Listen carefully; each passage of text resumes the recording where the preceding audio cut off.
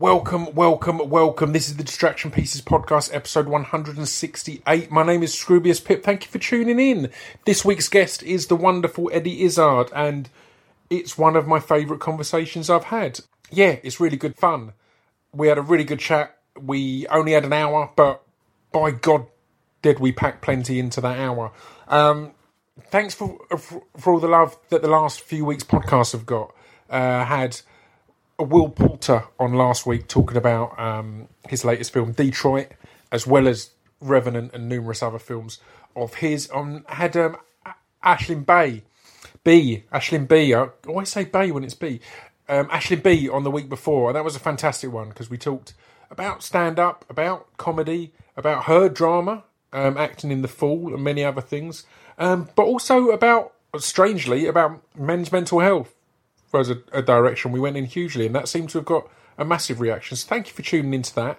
I'll get into this podcast. I should mention that we're sponsored by Speech Development Records. That's my record label. If you head to speechdevelopmentrecords.com, Speech Development Records, I ironically slurred that, you will be able to get music on CD and vinyl. CD, we still do a thing called CD. A lot of you youngsters won't know what that is. CD stands for car disc, and it's a disc that you listen to exclusively in cars. So you can buy loads of records on car disc. You can also buy t-shirts and all sorts of stuff. You can buy Distraction Pieces podcast merch over there. I need to mention the Distraction Pieces podcast is coming very soon to Dublin, Ireland, for the Dublin Podcast Festival. I'm going to be at Tivoli Theatre on Thursday, the 21st of September, for a big Distraction Pieces live. I need you guys to work on discussion points and questions.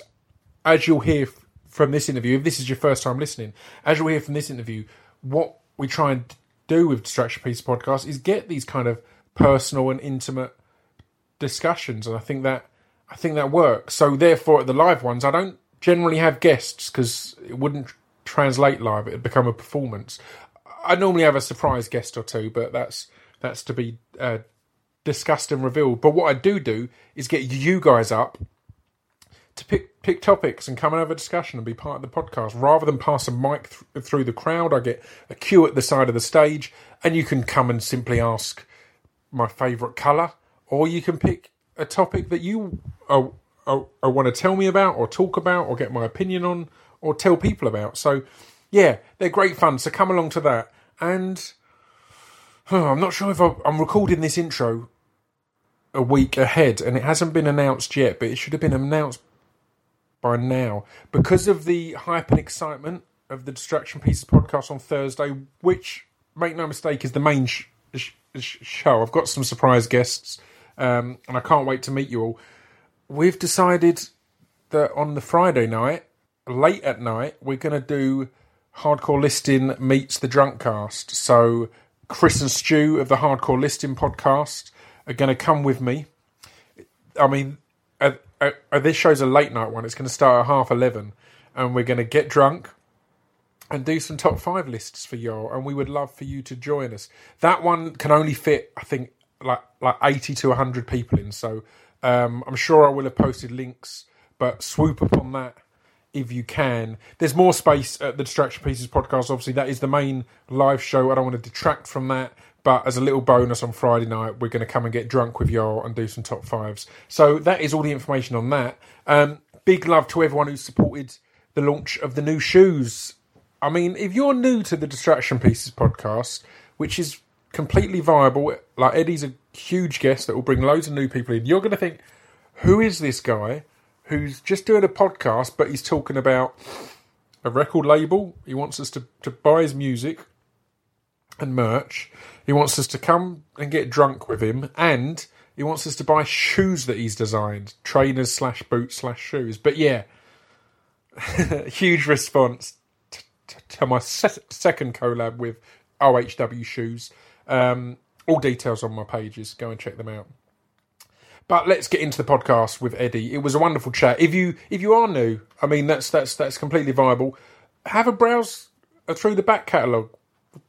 we've had some amazing comedians on, from Stuart Lee to Richard Herring. I mean, from and to, that's not a very long one because they're previous comedy partners.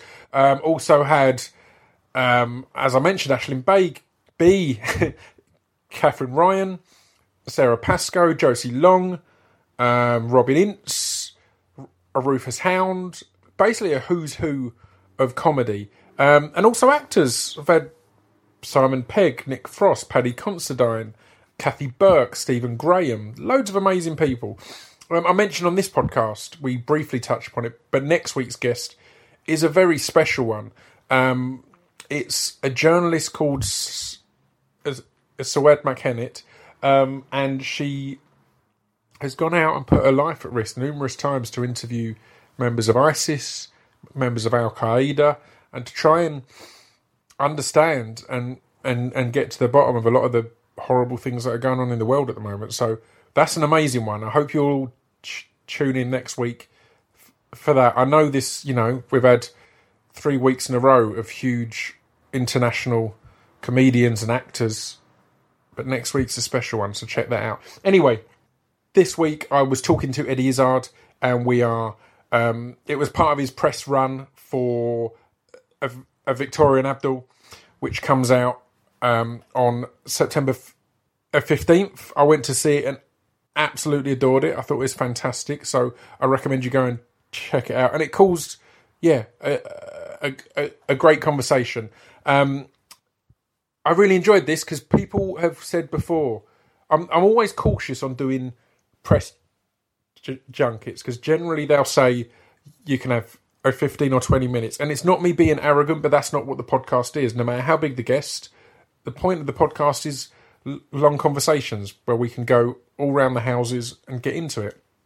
So I've only done two previously, James McAvoy and Garth Jennings, and both of them, similarly with Eddie here, they agreed to give me an hour when he's generally on a day, as we talk in the podcast, I can't remember if it was on the podcast or before we started rolling, but he's generally on a day where he's doing 3-minute conversations, 5-minute conversations. So, it's always a risk, and people say, you're not going to get as good a podcast or interview.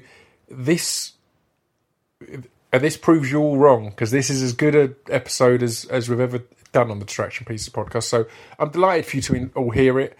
I'm going to stop rambling now. This is the Distraction Pieces podcast, episode 168, with Eddie Izzard.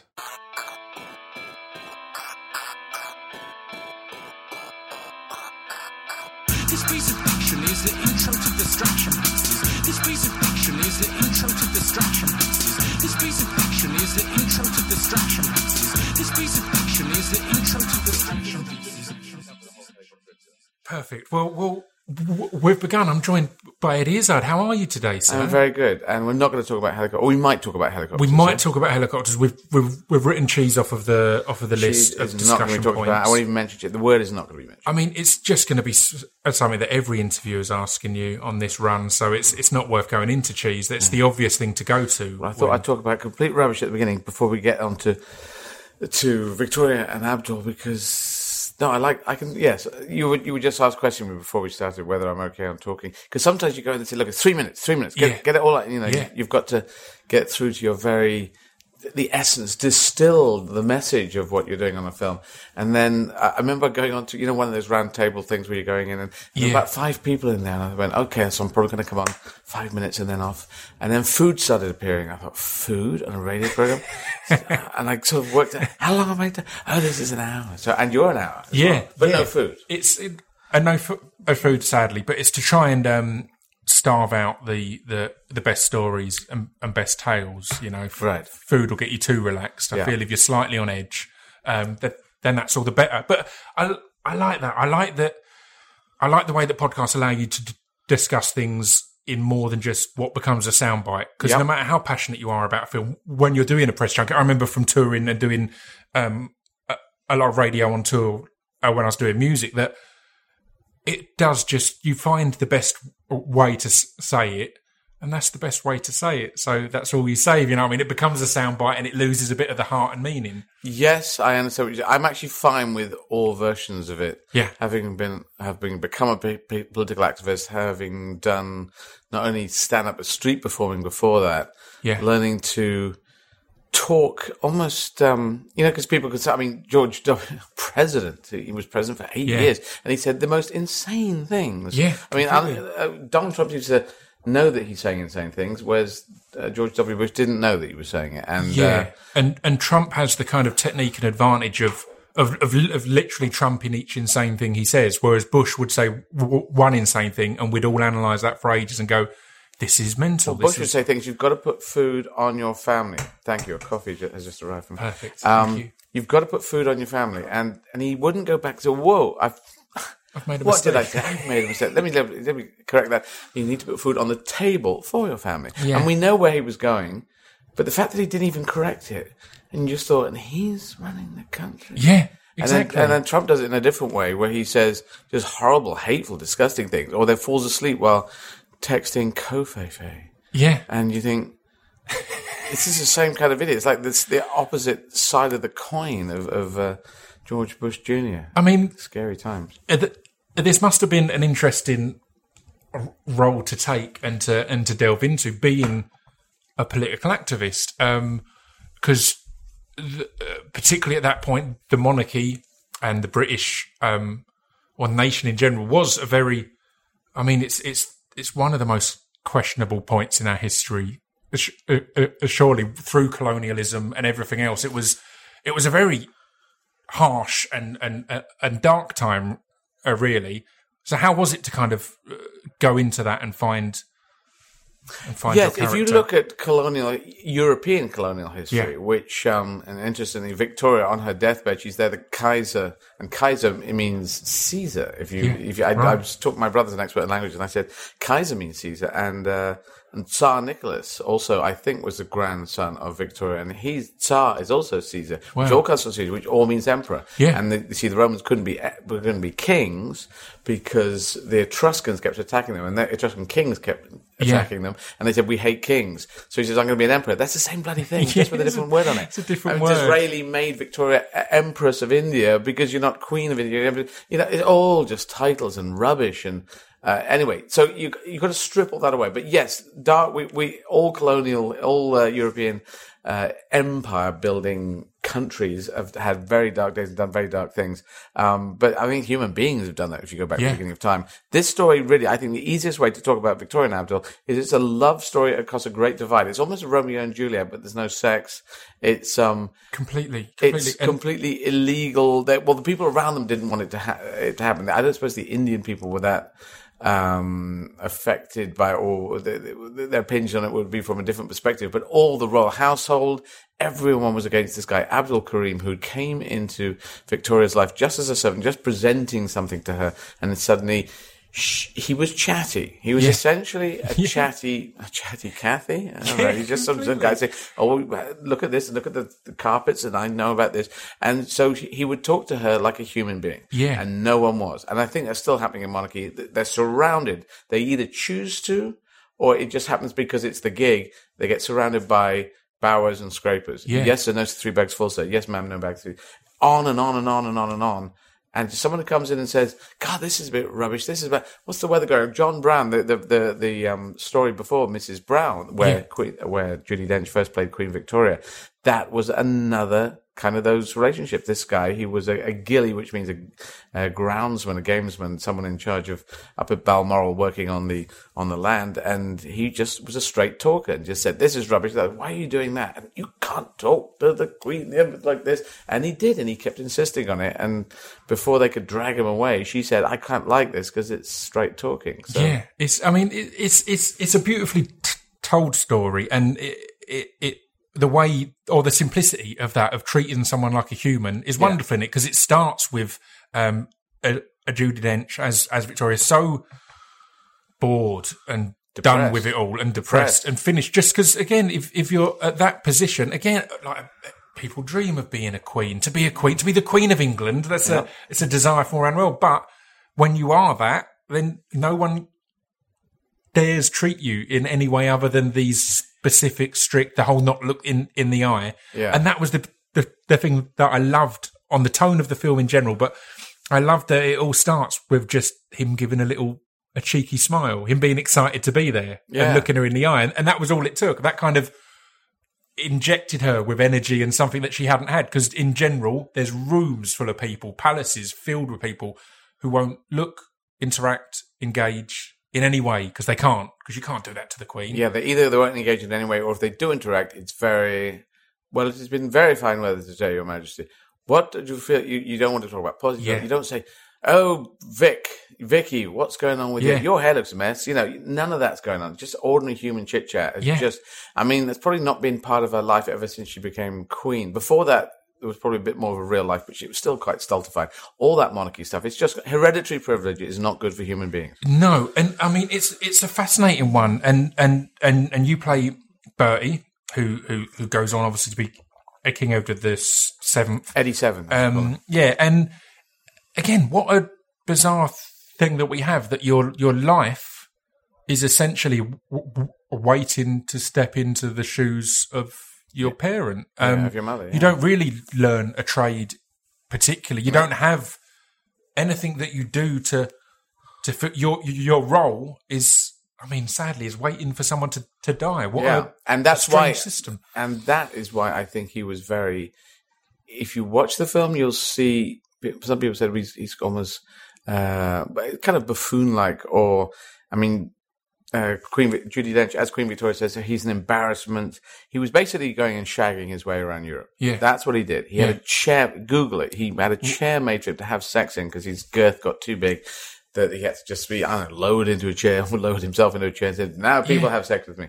So this is not a good human being, but he was brought up badly. He saw his mother 15 minutes in the morning, 15 minutes at night, same with his father.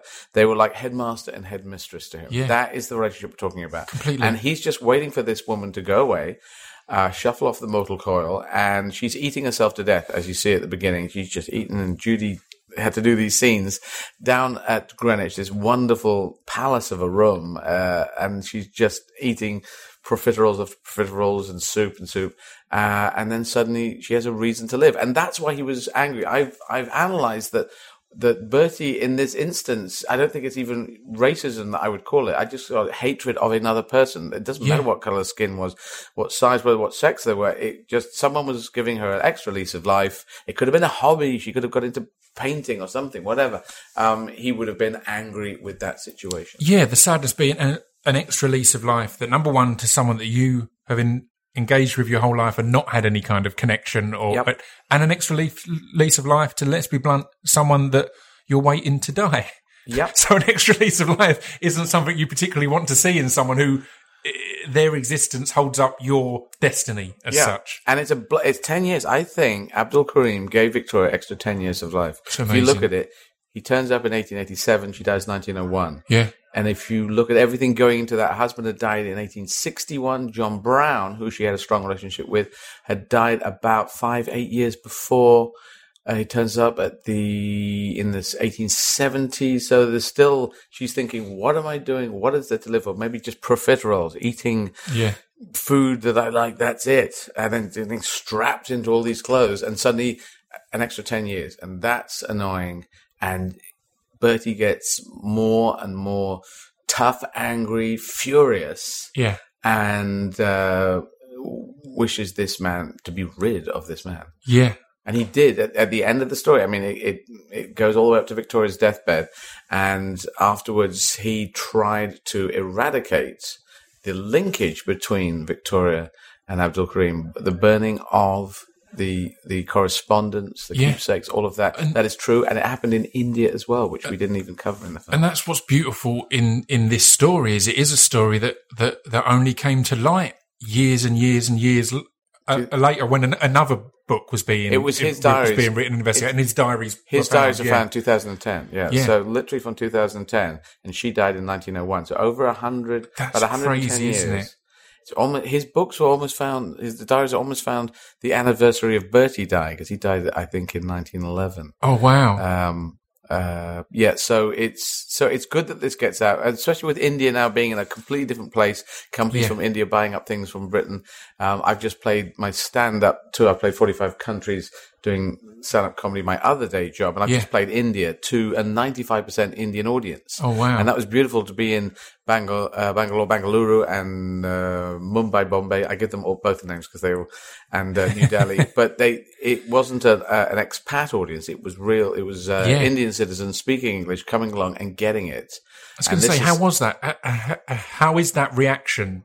Because so much of comedy is timing, and you're someone obviously who's done comedy in different languages, so it is something that you've expressed or experimented and broken down to find out how the pauses translate, how the movements. It's all the translate. same. There is no really. It's just like a story. If you take a story and you put subtitles on it, people still get it in the same places. There could be nuances of difference, but in stand-up comedy, say I choose universal themes. Like it's good to have a universal story that kind of helps translate around the world. And so, when I'm doing stand-up, I start with human sacrifice. I say, that was insane. We don't do it anymore. It's one of the few things we as human beings have all moved beyond. But we used to say the weather is bad, the crops have failed, the gods obviously hate us, so we're going to kill Steve. And that's going to make it all a lot better because Steve's going to be dead. And you go, why? Steve dies and then the crops are you nuts? Yeah. What the hell has Steve got to do with it? Yeah. No, we're going to kill him and then the gods are going to be happy. Why? Because I think so, because I got a big hat on and a bone through my nose. Are you, what? If you complain about it, you'll be next. Oh, okay. That's obviously what, it was just a controlling mechanism. It was politics. It wasn't religion. It was rubbish it was murder from the day it started. So, and I say that in Moscow, I say that in India, I say that in Cape Town, I say that in Oklahoma City. Everyone gets it. It's just a logical thing. So that's the trick. I mean, that's a great point and a great statement now. I think people get caught up on the ills of religion, and it's in fact, it's the hijacking of religion that has been terrible throughout history. That's a very good analysis. I like that word. I'm going to use that for it's hijacking. I spoke to it's going to come out after this podcast. That's confusing, but I spoke to a journalist recently called Aswad Makhanit, who has gone and spoken to members of ISIS and she was born in Germany, so she's a Muslim woman who grew up in the West. And again, it's fascinating to see and it's relevant to Victoria and Abdul, and it feels like a relevant story despite it being a very old story, in that we do have this time of Muslims are dangerous, for example. It's a dangerous religion. It's like, no, it's the hijacking of that religion that's dangerous. And again, people will argue against it and say, well, Catholicism has killed millions of people. It's like, no, Catholicism was used to kill millions of people. Exactly. And it's the hijacking is a good word. It's all religions start in a good place. If you take Judaism, that would have started from a good place. From Abrahamic faiths, they start from this.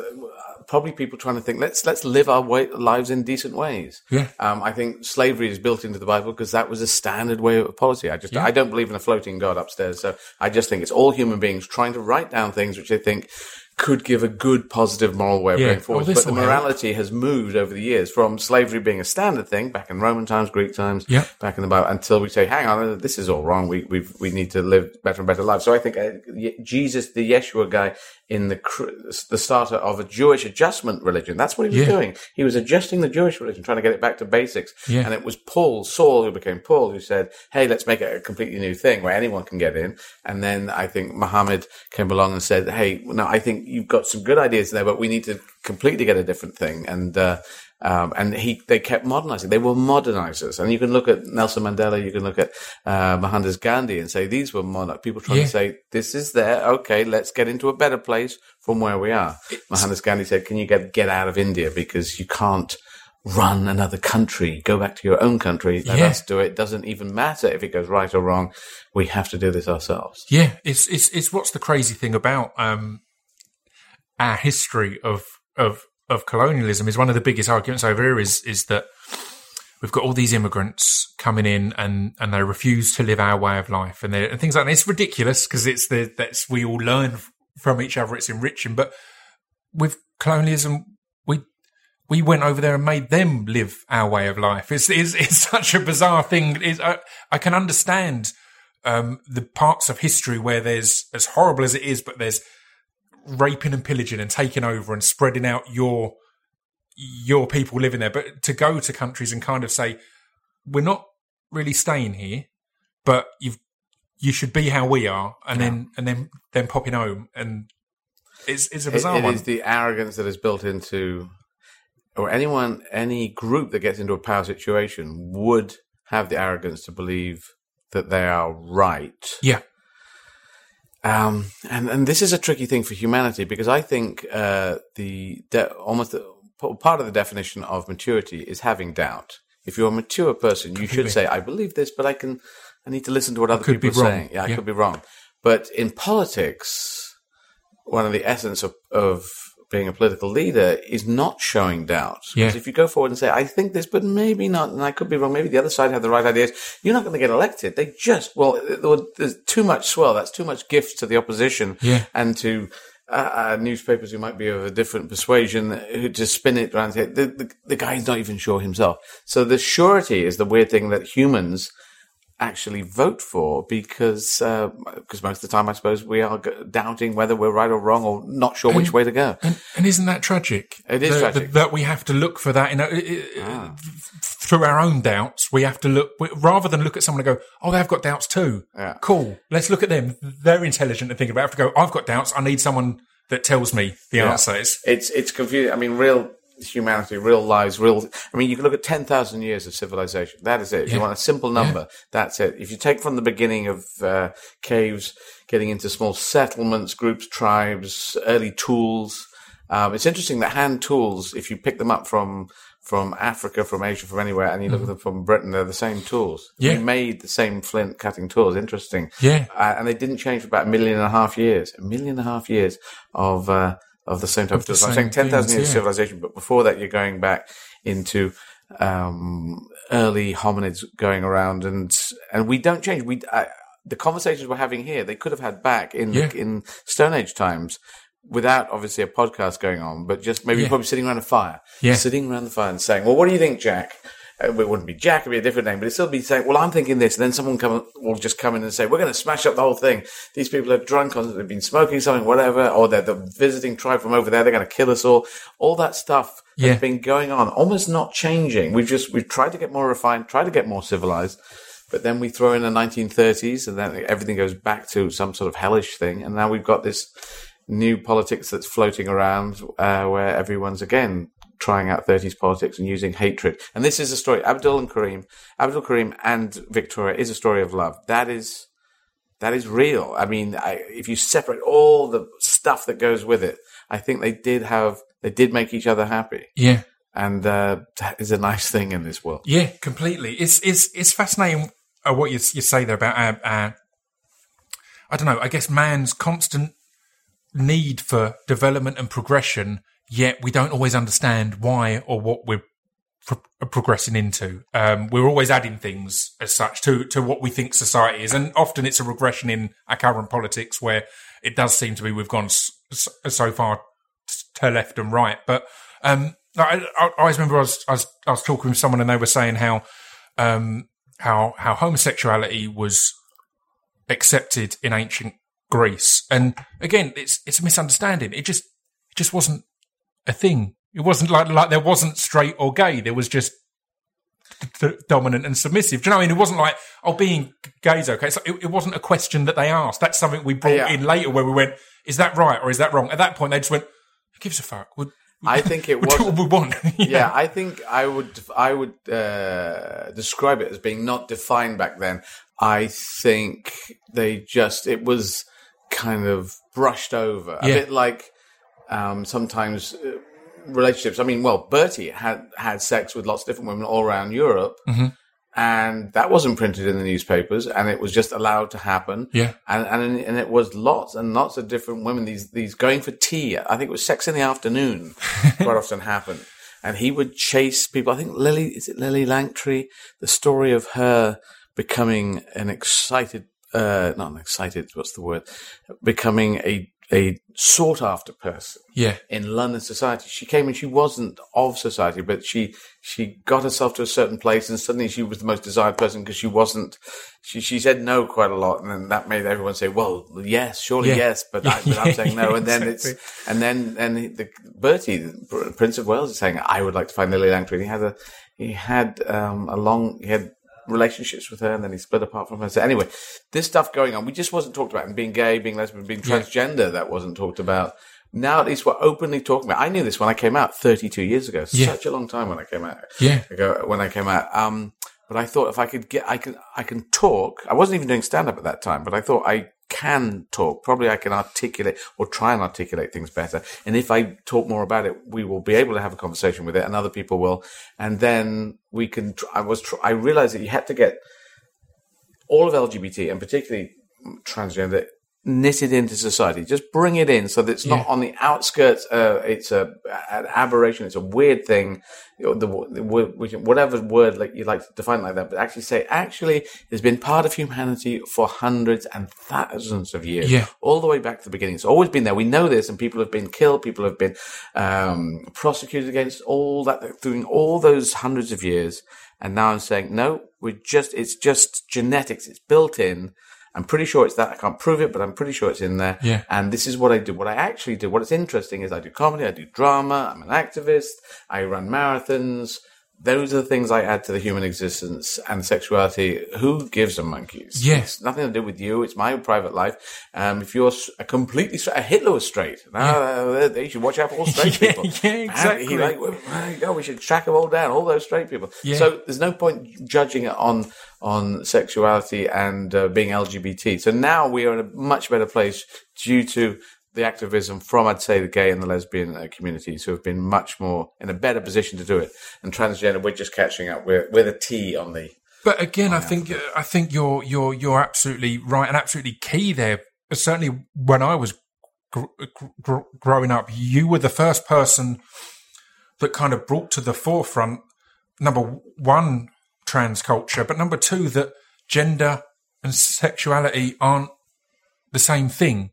Do you know what I mean? There's this assumption that anyone who was born male and either dresses female or transitions to female is then gay, or vice versa. It's like, no, they're completely unrelated things. And that was something that originally I saw this great comedian, like, this amazing gay comedian. It's like, sexuality has nothing to do with this. Yeah. This is trans culture rather than... And the fact that I'm not gay is weird. And people said, well, you're lying about that. And I said, well, so I'm going to take everyone fighting me in the street saying that I'm transvestite, transgender, but I'm going to lie about this? Really? I'm going to take extra hits? You're going to take that bit? So I started saying, okay, I'm a lesbian. And they go, okay. So that's... Because it was as if I was just hiding from the term. I was saying, I don't know why. These are the genetics. These are built in. Because I've known since I was 4, and most LGBT people do know since they're 4. And what is interesting now is trying to, being out, having, and I say this advisedly because I knew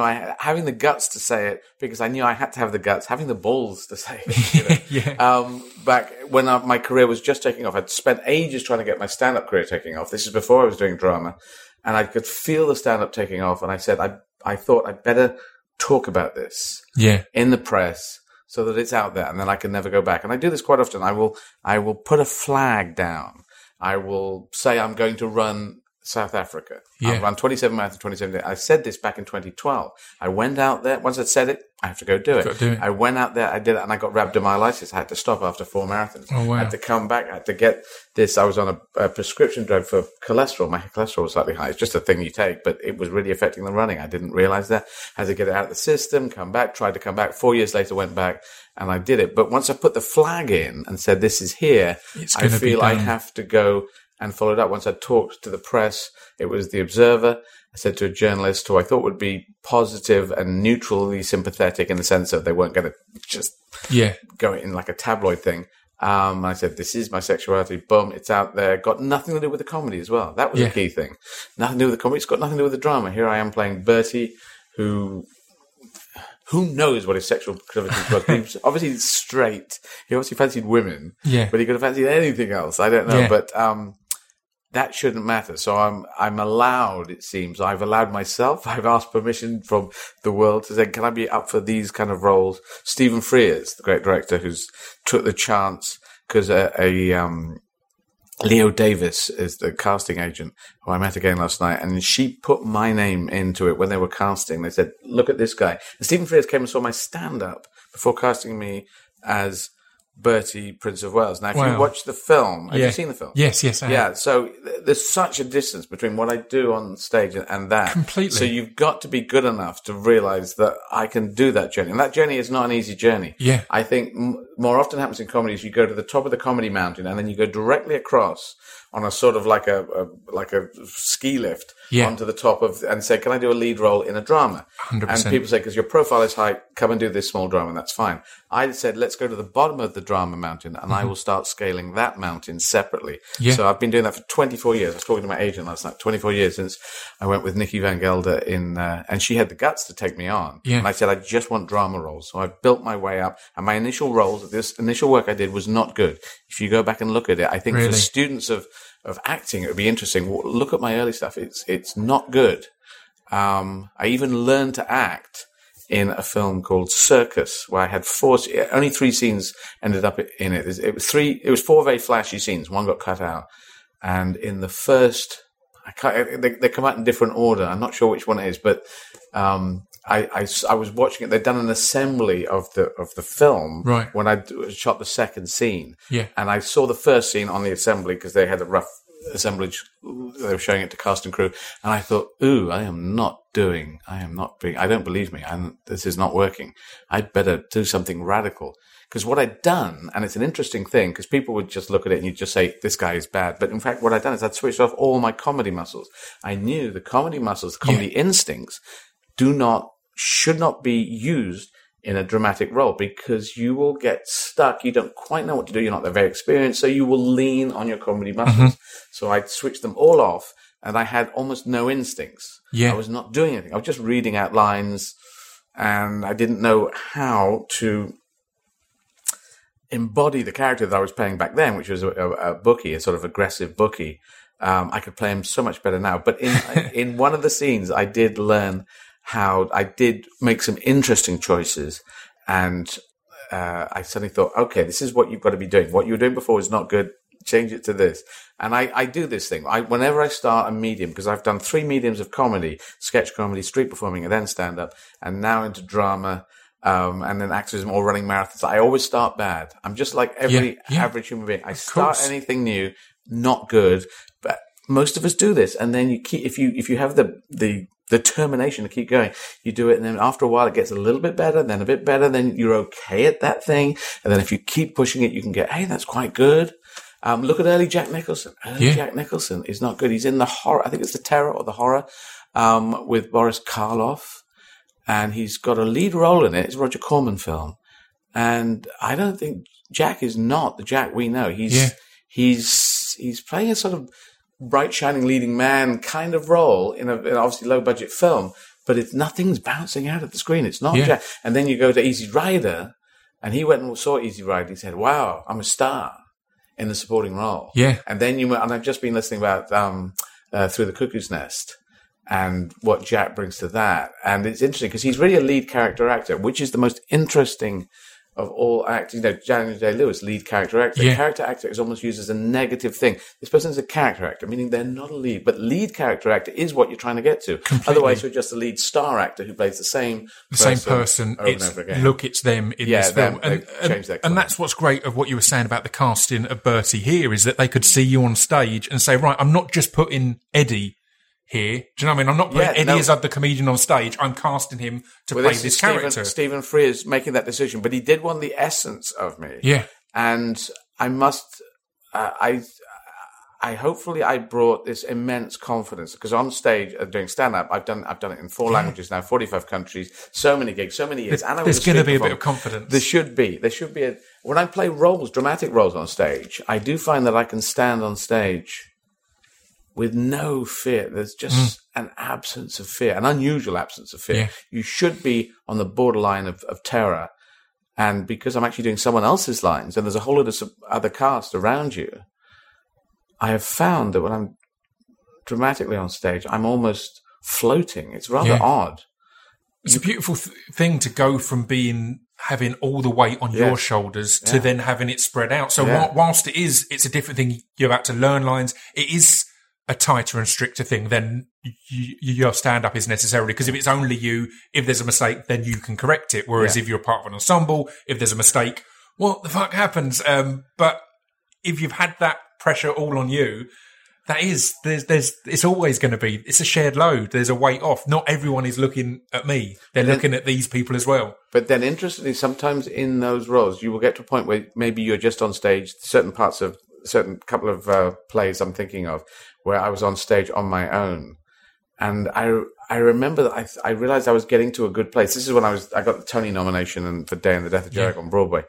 And normally you can hear the size of the laughter. You can hear the loudness of the laughter, the force of the laughter. So you know you've done well in a comedy because boom, and you get the force of the laughter.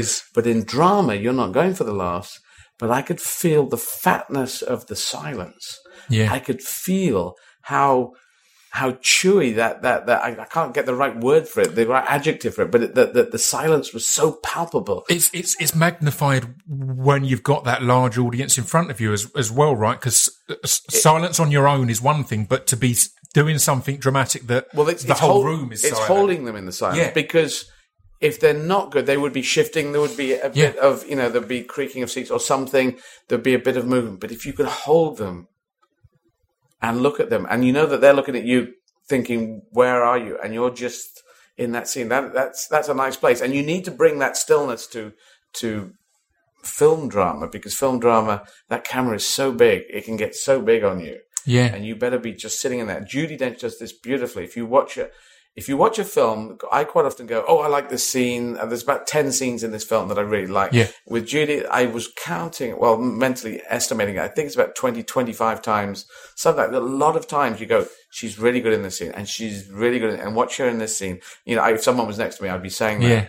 Because moment to moment, she just lives those moments, being happy or being very depressed or being almost suicidally down.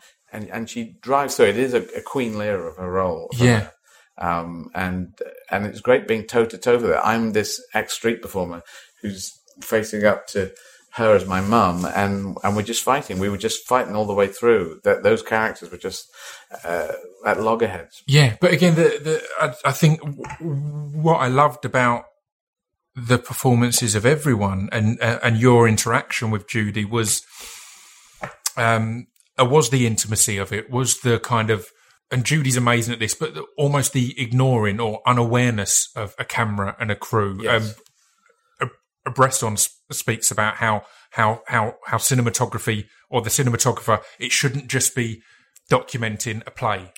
A play is in front of an audience is there. That's that relationship. If all you're doing is allowing a play to play out and putting a camera in front of it, then you're cheating the beauty of theatre. Yeah. But rather to allow the viewer to just be in and amongst it, if you know what I mean, to be right in there and in the middle and just engaging. And I got that from all of the Victoria and Abdul in engagement and in interaction, particularly when they're on their own. Yeah. And again, from yours, and when everyone's kind of conspiring, it felt as if we were an onlooker rather than behind a camera and that kind of thing. Which it is beautiful. That's a good definition of the essence of it. The camera should just be in amongst you, and you happen to be talking or shouting or crying, or someone's dying in front of you, and it's just there. I do remember when I was doing It's not your job to be in the right position, all this kind of thing. It's the director and cameraman. Let the camera they deal find with that you. bit, but it's your job to just be in that scene. It's interesting. Sometimes you do need camera awareness, and you can just lean back to because you could be blocking yourself with it. But I do remember it's true mastery, right? Though it's been so relaxed. I remember my first film in a big stage, the Secret Agent. I was playing a Russian diplomat. I was in a huge room, and I was scared out of my mind. I was saying, "Okay, roll sound, lock it up, silence," and I'm going, "Whoa." whoa. But now they could scream whatever they wanted to scream. It could be the biggest set ever. Yeah. And I will have locked myself inside the character in the scene from before. And all the stuff around me just drifts away. And I noticed it when it first happened. When I first noticed it happening was in Treasure Island when I was playing Long John Silver. We were in Puerto Rico. it was about 5-6 weeks into the shoot now, so I was very up to speed. I knew where I was. And they said, look, we've got half an hour to get this shot. This scene. Let's do it here. Quickly down. And so the light was going, everything. When the light's going, it sort of gets easier in a way. You know, you could panic. Yeah. And what if I get this wrong? You could overthink things, but you say, well, you haven't got time. Just do it. Okay. And the camera came right down, and it was almost on my face and on the faces of the others moving amongst us. And I just was there, very present. And when I look back at it, I thought, whoa, that's really nice, because the camera's just there, and it may as well not be there, because I couldn't see it. And that's great. That's when you're actually you're becoming a film actor. Oh, that's it. That mastery comes from experience, right? To be able to lose yourself in it, but also have that awareness when needed. I've started moving into acting in recent years, and I did a TV show with Stephen Graham and Tom Hardy. And Stephen Graham, I think, is absolutely amazing. He's done so many, and I'm in this role, and I'm exactly that. I'm like, ignore the cameras, all this, all that, and we're just about to roll, and Stevie just grabbed me and went, just move a step to your right, because then you'll be in shot in the background, because the fact is, this is my dialogue, so it's going to be that camera they use, and all this. And then as soon as it rolls, he's completely lost in the scene. But that was something at the time that I was like, man, I need to get to that level to be able to lose myself in a character role, but also moments before we roll to go, so where is everything, and what are we going to be using and shooting, and then bang. Well, you can feel it. I usually am just saying, I'll let the camera find me, but sometimes I say, where is the camera? Oh, he's over there. Yeah. Because I can do something if someone in front of me is moving into it. I can get to a place where I'm just lean back out into the camera so that shot can be used. Otherwise, that shot will be useless, even no matter where you are, even if you're in a good place on the shot. They'd have to bin it because it wouldn't be useful. Yeah. It's nice being able to get the technique down to. You've got to get it down to second hand. Got to get it down to the technique is automatic, and then it's like riding a bicycle. Remember when you were a kid? It was all so. How do you get the balance? And then there comes a point where you're around the corner, just lean into the corner. Thing goes, bit of brake. Don't go too fast. Not the front brake first. Use the back brake first, not the front brake. Otherwise, you go with the. You picked up all those things so you can get a hang of being a kid on a bike. I'm still like that on a bike, so you're making me nervous now as I'm thinking this. I'm not very good, but it's a nice analogy. We all go through the learning to ride a bike, so I like using the analogy. Yeah, I mean, it feels like you have and are really enjoying the beauty of learning in the way you are, in the middle of it, in taking these roles, getting these parts. There's a Hockney book on the table. I was watching a documentary on. It's called Old Man Crazy to Paint. I can't remember the name of a Japanese artist. But anyway, in that, Hockney says how painting is an old man's game, and how he is haku, I can't remember, anyway, how it's an old man's game, and that how when you start as an artist, it's something that you should always be improving at.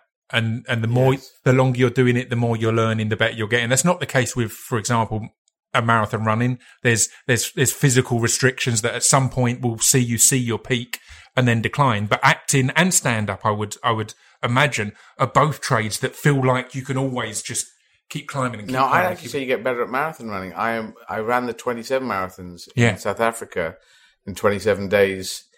Easier and better than I ran the 43 and 51 days in the UK. I got the diet right. We changed it around from high carb, low fat to high fat, low carb. Right. So I'm a totally different shape. If you look at any of the pictures, I'm much bigger in the earlier one and I'm much leaner in the second one. When I came back from 27 marathons and the double marathon on the last day, I just carried on training, and there was no wind down, there was no problem, there's no. I just carried on. It was just like I'd been on a mission and come back. That's amazing. So I think I have this thing on physicality that the amount that we run about when we were kids, we're supposed to keep that all the way through our lives. Yeah. What you do, because we are all natural animals. The wild animals and the domesticated animals are all natural animals, but we stopped being wild and we did this civilization thing. But we're still supposed to move these bodies around and do the upper body. We used to swing in the trees, and we don't hardly use any upper body. Yeah. The running around is great. Swimming is much better because you're using upper body. But I think we're supposed to move as much as we did as kids. And the wild animals, take a pride of lions. They will hunt, and their movement through the undergrowth is Pilates up the wazoo. It's yoga, Pilates. Of course. The attack is speed sprinting, moving as fast as a car. And then there is the hunting thing, which we have removed ourselves from, which is the killing thing, which is probably maybe still in our DNA, which is why wars happen and some people unfortunately delight in the killing thing. So that's tricky. We've taken that out. And then after that, they sit around for days. It's like a Sunday lunch. You see lions, they just sit there. And I've been on a safari. They say, don't worry, they're fine because they've eaten yesterday. So they won't be, they wait 4 days and then they go back and do it again. Yeah. But they are still fit enough, match fit to run as fast as a car. And we have lost that match fit as we get older. And I think we need to have it in. That's why the less you use it, the more you will lose it. Completely. I'm into functional fitness, and I was, as a kid, I wasn't into that kind of thing at all, because I thought your fitness is because you want to look good and this and that. And I realized as soon as I started doing CrossFit and all functional fitness that I'm not doing it to take my shirt off or to show off or to be the strongest or fastest or best at anything. It's so that my life is easier and better and nicer. Because if you have a level of fitness, climbing stairs, getting up off of a seat, just stupid things like that sounds crazy, but the stupid things like that aren't an issue because our bodies are meant to be active. And I'm going to link that to interesting that Bertie, when I became Bertie, I put on 12 kilograms to play the role. But I still needed tailoring and makeup and to get myself into that place, and getting how I moved, how I got out of chairs, particularly chairs moving about, going up and down stairs. Yeah, it became an effort. I made it the effort that a man of that size would have. Yeah, he was large, and he was a large person, big girth. He just was overeating, and that's not from a happy place. Apparently, he used to put a cooked chicken by his bed of an evening. Yeah. And it would not be there in the morning. I mean, I suppose hopefully the bones would be there. Just through the night. He would that was his nibbles by the thing, just tear into a chicken. Yeah, that's amazing. So what's the plan going forward? As we're approaching at the hour mark, I'll start to get to that point. Do you ever see yourself zoning in or focusing on one medium, or do you need the balance of going from comedy and then coming back to drama for a bit and so on and so forth? I don't think I need the balance. I think I've been intentionally ambitious on this, but I did want to be a dramatic actor when I was 7. Yeah. I dropped acting because I was not getting any good roles at school, probably because I was trying too hard, saying, look, I can say these words really loud, or I didn't know quite how to lean on it. No one was giving me any advice. And I discovered Python. I thought, well, I'll do the comedy version of that because I seem to be able to, I could instinctively do that, but I couldn't instinctively seem to make any difference in the drama. And also I was too small. When you're a big kid at school, then you say, okay, that's obviously a lead role because they're more believable because they're a taller child. I mean, that makes sense as why sketch comedy would kind of be a start point, because you can write your own sketches. Yeah, it's acting still, but it's comedy, so it's because you can personal nepotism. You can write your own stuff. But I'm now, once the stand-up started taking off, I did essentially, I think it's double down. When you double down, is it in poker or in blackjack? I think you double down. Yeah. And I started having a separate acting career and a dramatic acting career and a surreal comedy career. And you don't know, that's not a standard procedure. And I've been trying to bring up the drama. And so the drama's now in a very good place. That's what I want. I want more and more interesting roles. I'm writing films now. I'm going to do both of them because I can, but that's not supposed to be allowed. No. But I'm pushing for it to be allowed, and they seem to have allowed me. People seem to be reacting very positively to what I've done here. And as if and they're going, oh wow, this is good. And I go, yes, this is what I've been Yeah, pushing but that's what's fascinating, I think, and it's what fascinates me about your path and journey is a lot of the experience you've gained has been acting on TV in America. So it's kind of out of the UK of you slightly, and maybe obviously I know you're globally known, but I feel on American TV it won't be as, particularly in those early roles, it won't be quite as, oh, that's Eddie Izzard. Do you know what I mean? Right. You're getting to keep those careers separate while you were developing the drama. Well, there was the way actually, I suppose there were the main series was The Riches in America, which wasn't necessarily seen over here unless you were looking for it. But yeah, that was my drama school and my film school rolled together. Yeah. I did get the chance that you shoot 45 minutes of drama in 7 days? Yeah, 45 minutes of drama in 7 days of shooting. That's an incredible speed. That means you shoot an entire feature film length in 14 filming days. And that's unheard of. Yeah. But we moved very fast. It was all in one locations where we had the sets built, and you say, okay, we're shooting there, and that's where you could do it because you kept just moving around the sets. Or you said, okay, we're going to do an outdoor location, go out on the street. We would actually shoot in the road of a suburban road, and I remember where we took the camera down low. They shot over the verge of a road, so the grass of the verge became someone's back garden. We sat in that, and then because of the angle of the camera, the next house across the road looked like a continuation of the house. The road disappeared, so you thought it was somebody's garden, but it's in fact we're shooting on the side of the road. Amazing. And they would do that just because they could, and if the angle's low, no one cares. Yeah. Anyway, that was a great training for me. I mean, that must be amazing training because TV in particular, there is that pressure and there's less time and there's no time to worry that, oh, I don't know my lines or this or that. It's like, no, well, you've got to. It's happening now. Oh, we're shooting that scene and then we're on to the next one. Particularly with American TV, how it's often, I mean, I don't think it was the case with Riches, but it's often airing while you're filming. Yes, at times as well. So it's kind of 3 episodes ahead. It's madness, right? There's no time to go, oh, I need a bit more time. It's like, no, we're doing this and then we're putting it in the can and we're on. I found that one night they got to it and they said, we're going to shoot this extra scene. I didn't have the scene in my head.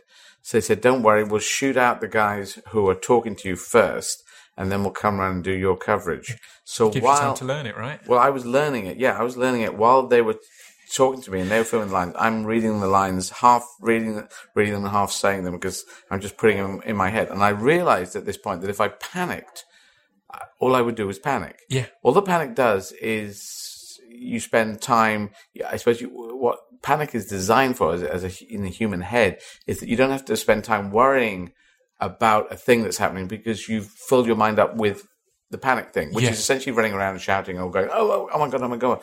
So the trick to not panicking is not panicking. Yeah. It's just simply don't bother doing it because while you're panicking, it's not going to work. Yeah, we've got a surprising amount of control over our minds. Yeah. It's if you choose to think of something else, you can't panic at the same. If you're reading your lines, you can't panic at the same time as reading your lines because that takes a lot of concentration. There's not space in your head to do both. All you'll do is panic, and the panic is actually.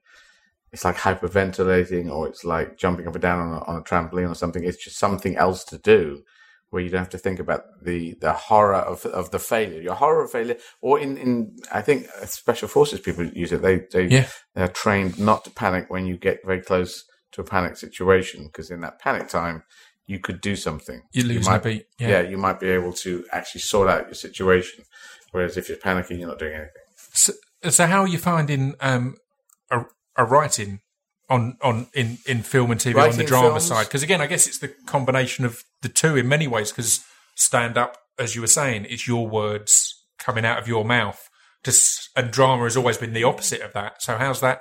Yes, how's that feeling? Where the words come from doesn't really matter. They should just be as good as possible. So I'm not really bothered about the ownership of words. I just want to do good work. If a lot of scripts were there and I was doing really good lead roles, I wouldn't, because I find writing very difficult, but I do feel I have stories in me. I have a sense of story and I have a sense of dialogue now. That is dramatic. The first film that I've co-written with Kellen Jones called 6 Minutes to Midnight, and the dialogue that I write tends to be quite flip in the acerbic. I think acerbic is a good word, because it's not. I don't want it comedic, but there are lines that come out of it in situations which are hopefully interesting and twisted and dramatic, but the lines are ironic and acerbic that come out of it, and I kind of like that because it sits nicely. But it's not. I'm not doing a comedy. I'm doing a drama. So I will continue to do that because that's what I've worked out in my life, is that when I go forward, no one seems to say, "Hey, come forward. We expect you to do good things. Come forward." Yeah. They actually say, "Could you just go away, please?" Like when I broke into Pinewood Studios when I was 15, and I got to the front gate, and they said, "I said I'm going to be in films." They said, "I don't care. Go away. This is Pinewood Studios." But can I just come in and no, piss off. So I found another way to get into Pinewood Studios, and I did get in. I used the Where Eagles Dare. Have you ever seen the film Where Eagles Dare? Yeah. In that Clint Eastwood and Richard Burton walk into their Schloss Adler, the Eagles' castle, and they walk in using the cunning way of just talking to each other in German. It sounds like it's in English, but they're saying, "And who was that woman you were saying?" Fred was her name. Yes, Fred. Yes, Fred. How was she? Yes, she was great. And the idea that they're two German officers chatting away about some sexual conquest they'd had, and so the guards just let them pass by because they're very casual and chatting away. And so I did that thing without talking about that. I just sort of marched in. I'm going over there now. Ta-ta. So once I was in, I was there, and I wanted to be in for so long. I've been wanted to get into films. Amazing. I think it's a beautiful combination. The work ethic that comes from stand up, and stand up is something that all the stand ups I know, when they're not touring, they're gigging constantly or they're writing constantly, and that's something that isn't as common in acting. And not to say that actors are lazy in any way, but there is often a wait in between projects. And I think the translation of going, right, I've got to wait in between projects, so I'm going to write some projects. I'm going to write my own project. I'm going in for these wonderful roles, and that's wonderful, and it's an honour, and I'm delighted. But I'm going to write the roles that I'm not being asked in for and make them my own. I think that's a great combination. It's the way of getting forward. If they're not going to, like I'm not given action movie roles. Yeah. Where they don't say, "Hey, let's get that transgender guy who's that guy." Let's shove. So I run 27 marathons in 27 days. I live in my own action drama that is with the double marathon on the last day, which was tough. 11 hours and 5 minutes of running. What drew you towards marathons? I will wrap up. I know I said 10 minutes ago we're going to end. It is elemental. Yeah. It is essential. You can't. The downhill seems as bad. The uphill seems bad.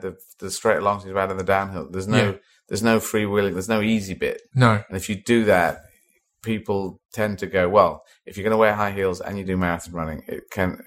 I've seen people in the street. They can't go, well, can't question. Fair play. Yeah. And if you get a fair play, then hopefully someone might review the idea of alternative sexuality and say, because I ran with my painted nails in South Africa. Amazing. And Africa is unfortunately a continent where still people will be quite a lot of people will be in the standard way anti-LGBT. Yeah. And so hopefully they might think again, thinking, well, I couldn't run 27 marathons. That guy had his nails been painted. He's transgender. He ran those. He did a double marathon on the last day. And hopefully that just slowly filters in to the mindset of people around the world and say, well, maybe we have to think again. It's sad that those things are needed, but it's absolutely true. I've grown up as a Millwall fan, and Millwall have got a great history of racism and all sorts of things. And I remember the turn of Millwall fans as we started to get black players who were our best players. Right. And suddenly them going, oh, he's all right, and cheering when they score. It's like, you were racist, and now just seeing a black person do something that you admire makes a difference. So I think that's completely relatable, that, that person's trans. It's like, oh, but they're running a marathon. Oh, but they're making me laugh. Oh, they're making me cry in this drop. Oh, we better rethink. I'm tricked into it, yeah. Yes, we have to. Perfect. I think all peoples, anyone of any considered minority around the world should, if you can try and do things that just bounce out of the picture, so that people say, wow, we need a Mo Farah here. We need a guy from Somalia who grew up here, who just keeps going, and he wins gold medals left, right, and center, and we can't do this. No one else can do it. We need a Mo Farah. So that's these are nice and positive things to put out. And this 21st century is a key century for us. Yeah. Humanity, we have to get it right this century. Otherwise, I think we're going to wipe ourselves off the planet. So the hatred, the separation, the negativity is bad.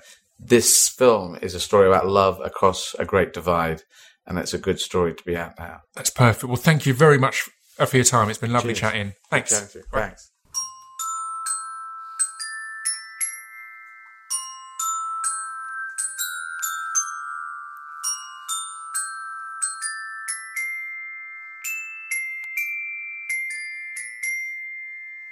You've been listening to Scroobius Pip's Discretion Pieces. There we go, ladies and gentlemen. That was episode 168 with Eddie Izzard. Thank you for tuning in. As said, if this was your first time listening, we've got a lot of good episodes. So go and have a scroll through the back catalogue. If you go to my Instagram, at Scroobius Pipio, I posted last week a little picture of a load of the actors we've had on and a load of the comedians we've had on. So head there for a bit of a browse if you fancy it. And I've got loads of really good podcasts recorded. So I've recorded one, as I've said, next week is So Ed McKennett. It's mind-blowing. It's one of the most engaging and amazing conversations I've ever had, regardless of the podcast. So you're going to enjoy that. I sat down this week with Helen Chamberlain to talk to her for the first time since she has left Soccer AM after 22 years in that seat. So that was a really good chat. I went to her farm and met all of her animals, and we had a great chat. It's a conversation that's interrupted constantly by dogs and animals. Like, genuinely, we have to just calm dogs down numerous times, so that's good. I also chatted with Hugo White of the Maccabees, who recently, they called it a day too. So it's a good, there's a theme there of people who've recently called it a day on one chapter of their career. So what I'm saying is there's loads of good podcasts ahead, so I'm looking forward to you all enjoying them. I'm also about to launch I'm going to start doing these bonus episodes on a Friday. Can't tell you too much about them yet, but I think you're going to enjoy them. They're going to be a little bit different. It'll still be distraction pieces, and they're going to be a little bonus on a Friday that's a little bit different. So I'll tell you more about that soon. In fact, this is the first that Buddy Peace has heard about it, who produces the podcast. So he's probably going, "What are you talking about? I'm going to have more work to do." Yeah, you are, Buddy. I'll also talk to you about it soon. Before I tell the public about it anymore, I should probably tell you about it, mate. So he'll be listening to this and shaking his head. Thank you all for tuning in. I'll be back next week. See you all later. Ta-ta.